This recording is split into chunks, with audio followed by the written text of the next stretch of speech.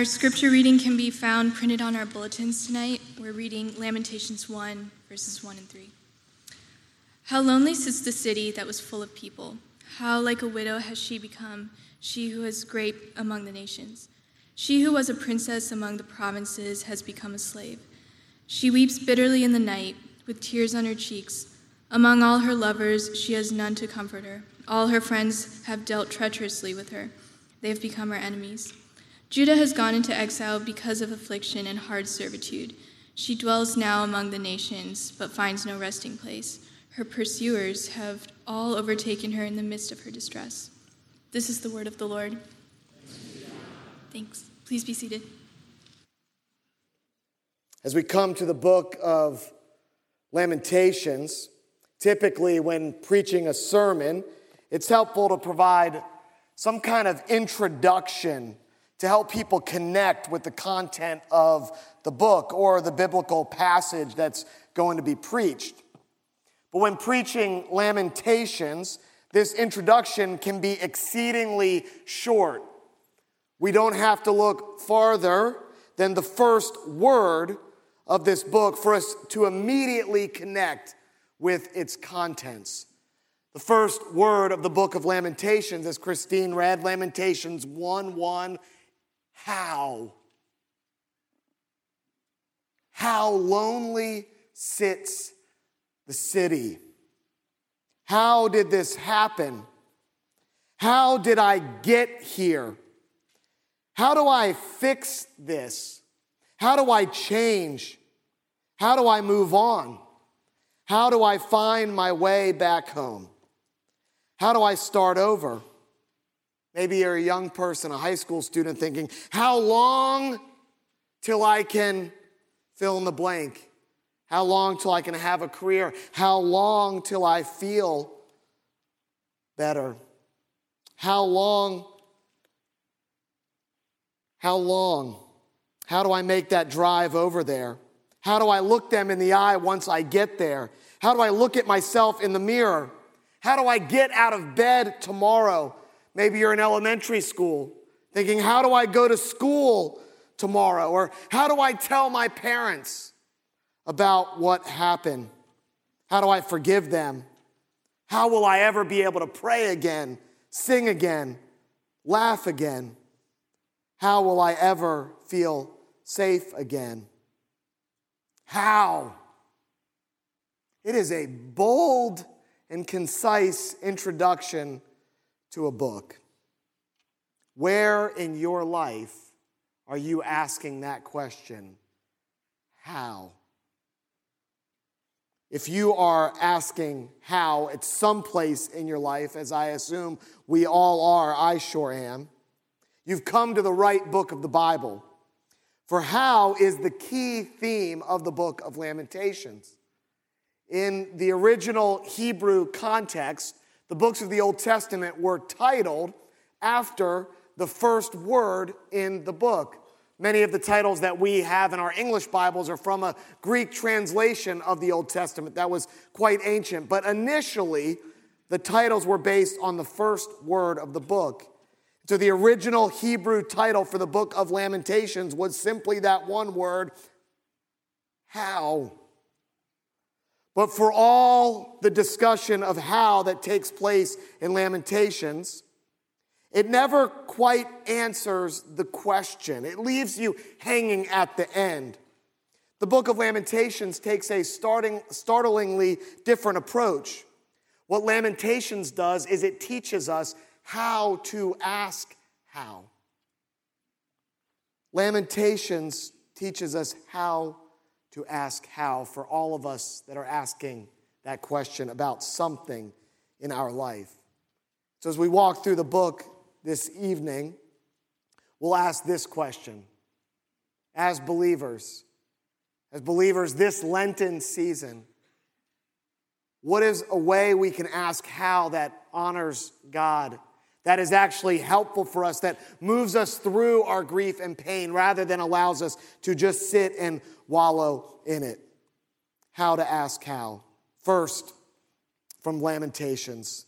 I believe Lamentations teaches us to ask how collectively. Collectively. So much of the Bible, the meaning of it comes through the words of the Scripture. But in the book of Lamentations, at least for my first 2 points here this evening, the meaning comes through the structure of the book. The book is mostly acrostic poems. The first 4 chapters are acrostic poems, and I'll get to how the 5th chapter differs in a moment. And an acrostic poem, if you don't know what that is, or it's been a while since you've been in poetry class, an acrostic poem is a poem where each successive stanza or each successive verse or each successive line of the poem begins with another letter of the alphabet. So it would start with the letter A, then start with the letter B, then start with the letter C, and so on and so forth. And if you have your Bible open to the book of Lamentations, you can see this embedded in the verse numbers. There are 22 letters in the Hebrew alphabet, and you can see chapter 1 has 22 verses. Chapter 2 has 22 verses because each stanza of chapters 1 and 2, they all start with a successive letter of the Hebrew alphabet. Yeah, you can see it right there. Chapter 1's a 22 stanza acrostic poem. Chapter 2 is the same thing. Chapter 3, we'll get to this in a moment, but it's a 66-line triple acrostic poem. So it goes A, B, B, B, C, C, C, and I'll talk about why in a moment. Chapter 4 is back to the 22 stanza acrostic, and chapter 5 is just a 22-line poem. It keeps the 22-line structure, but is not an acrostic, and we'll get to why that is in a moment. But this acrostic structure demonstrates that the book of Lamentations was meant to be read collectively. It was meant to be read liturgically. It was meant to be read by God's people gathering, maybe even on a night like this. And that A, B, C, D, E, F, G structure was to help people memorize it so they could speak it and share it together at a time in history when we didn't have the aid of screens or printed books. Think of all we miss when we ask how only on our own. Think of all the perspective we lose out on if we don't ask how in the context of community or even the comfort that community or a collective asking of how can ask. I like to say, by definition, we can't self-identify blind spots. And so we must ask how collectively to get a fuller picture of this. A year or so ago, I took one of those 360 evaluation tools where you take a test and then people that you supervise, they also grade you on that same thing. Your boss or bosses or board grades you on that same thing. Your peers, other people that do the same thing as you, they grade you and they compile the results and they hand it to you. And this was a very interesting collective bit of feedback that I got. As you can imagine, some of it was kind of frustrating to hear. Someone wrote in, sometimes he's not as clear as he could be. He tries to provide too much context. My wife is laughing in the front row. He tries to provide too much context or preserve the feelings of the other person to the extent that the message is not clear or the message is misunderstood. That wasn't even the hardest thing in the test. It's just one I thought I could read tonight. But it was tough to read. And I remember thinking, it's really difficult to imagine that there are people out there that think these things about me. And I thought, it's even more difficult to imagine that the people that think these things about me, I am close enough with that I ask them to be graders of me on this test. But if you don't ask how collectively, you miss out on the wisdom of God's body, the church. So the first thing I think the book of Lamentations asks us to do is ask how collectively. It's acrostic poems meant to be read liturgically in the context of a community of faith. Second, I believe Lamentations asks us to ask how carefully. See, the acrostic structure makes you slow down and move deliberately through the content, deliberately through everything that happened. Here's what each chapter is about in the book of Lamentations. Chapter 1 is the city. It's a reflection on Jerusalem, and the theme is what you lost. Chapter 2 is the destruction. It's what you experienced. Chapter 3 is all about the exile, what changed. Chapter 4 is a retelling. They go back and tell the story again. I call this what cannot be forgotten about what you have been through. We think about the acrostic structure asking us to read carefully and deliberately and move slowly through the material. I think about a man that came and spoke to our team this past Friday, and one of the things that stuck with me through his presentation, he said, we need to learn to turn the pages of the Bible slowly.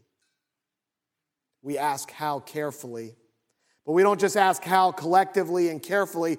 Lamentations also calls us to ask how honestly, to examine our role in the problem, our role in what went wrong. Lamentations 3:40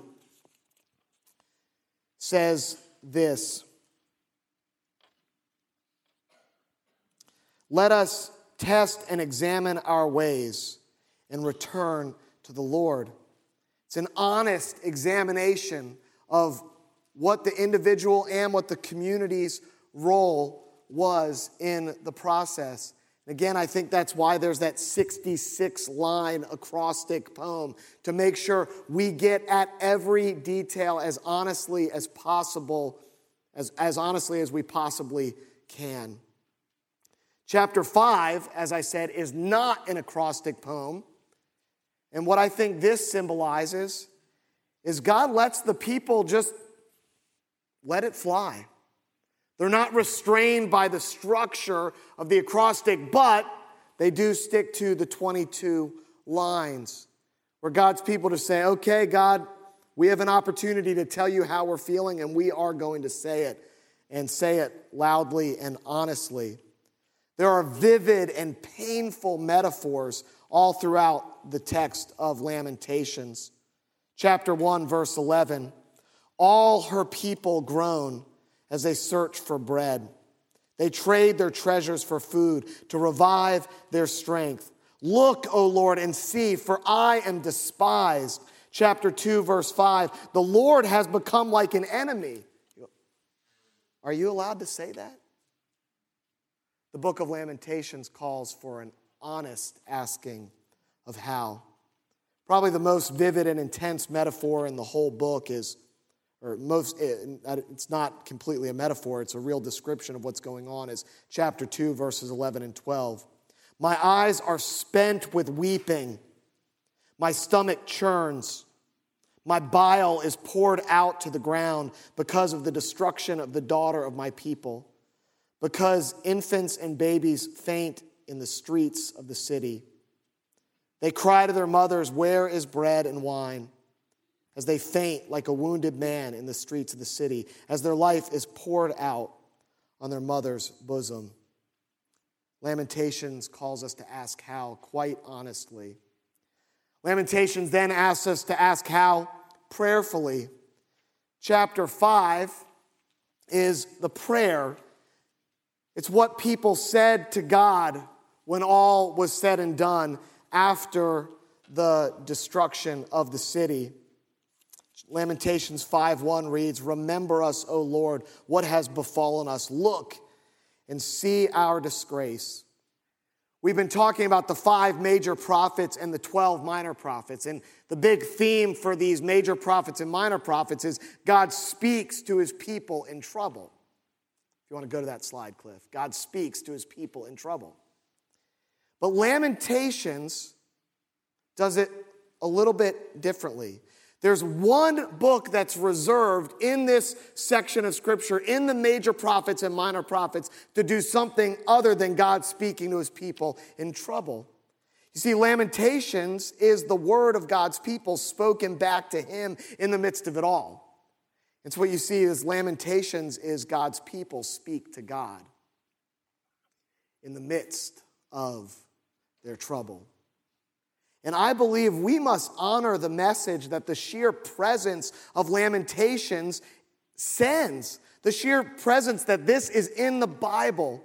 It's pushing us to ask how prayerfully, to listen to what God has to say in the midst of our trouble, but also to speak back to him in our trouble. We must always ask how prayerfully. And finally, we must ask how patiently. See, the book of Lamentations ends with really no answer, but an anticipation of something else to come. The book of Lamentations ends with this cry out, "Restore us to yourself, O Lord, that we may be restored. Renew our days as of old, unless you have utterly rejected us and remain exceedingly angry with us." And so you get this sense, is God going to restore us, or is he just angry? And we're just going to sit here in this desolate place. It ends not with an answer, but with an anticipation, much like the way the whole Old Testament ends in the book of Malachi. This is our final sermon on the Old Testament in our annual focus, walking through the Bible from Genesis to Revelation. And the book of Malachi ends with a very similar theme to Lamentations. It's kind of this cliffhanger ending. It looks like something is coming, but you're not sure when. You're not exactly sure what. And because of what you've experienced, you're questioning, will it really happen? See, after the exile, God's people returned back to Jerusalem, and they still couldn't follow God's commandments. The book of Malachi is after the book of Zechariah, where they were called to rebuild the temple, to finish the temple, awaiting the great Messiah. And Malachi, they have finished the temple, and they're still not sacrificing appropriately to God. You get to the end of the Old Testament, you go, no one's learned their lesson. They still need something even more than being restored from exile. And so God's people ask how, collectively, prayerfully, carefully, honestly, and patiently, all while still sitting in the ashes of exile and sitting in the ashes of their own inability to save themselves after the exile. And so we come to these ashes. These ashes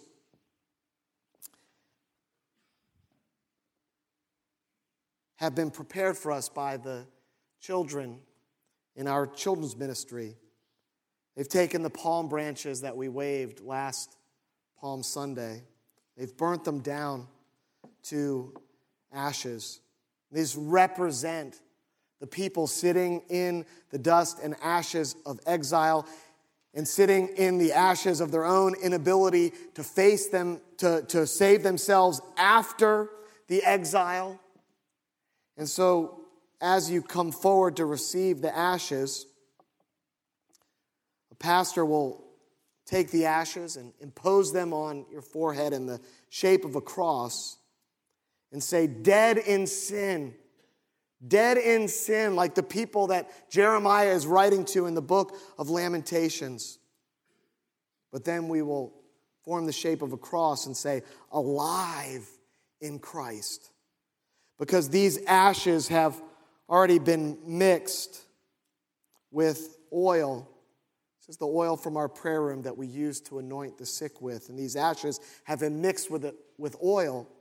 The word Messiah or Christ means anointed one, as Israel would anoint their kings, anoint them with oil, symbolizing that they were God's chosen person for this task. Jesus is the true anointed one. And though we are dead in our sin, we are made alive in Christ. And so anticipation at the end of Lamentations, anticipation at the end of Malachi, eventually turned to arrival in Jesus Christ. And we see that Jesus Christ left his home that we might return to our true home. That Jesus Christ became the ultimate exile so that we might experience in him the ultimate exile. That we might experience in him the ultimate exodus. Jesus took the ultimate exile so we could experience the ultimate exodus from sin and slavery. We see that Jesus Christ was God's final word to his people in trouble, so that through faith in him, we can be welcomed out of our earthly troubles and into his heavenly presence.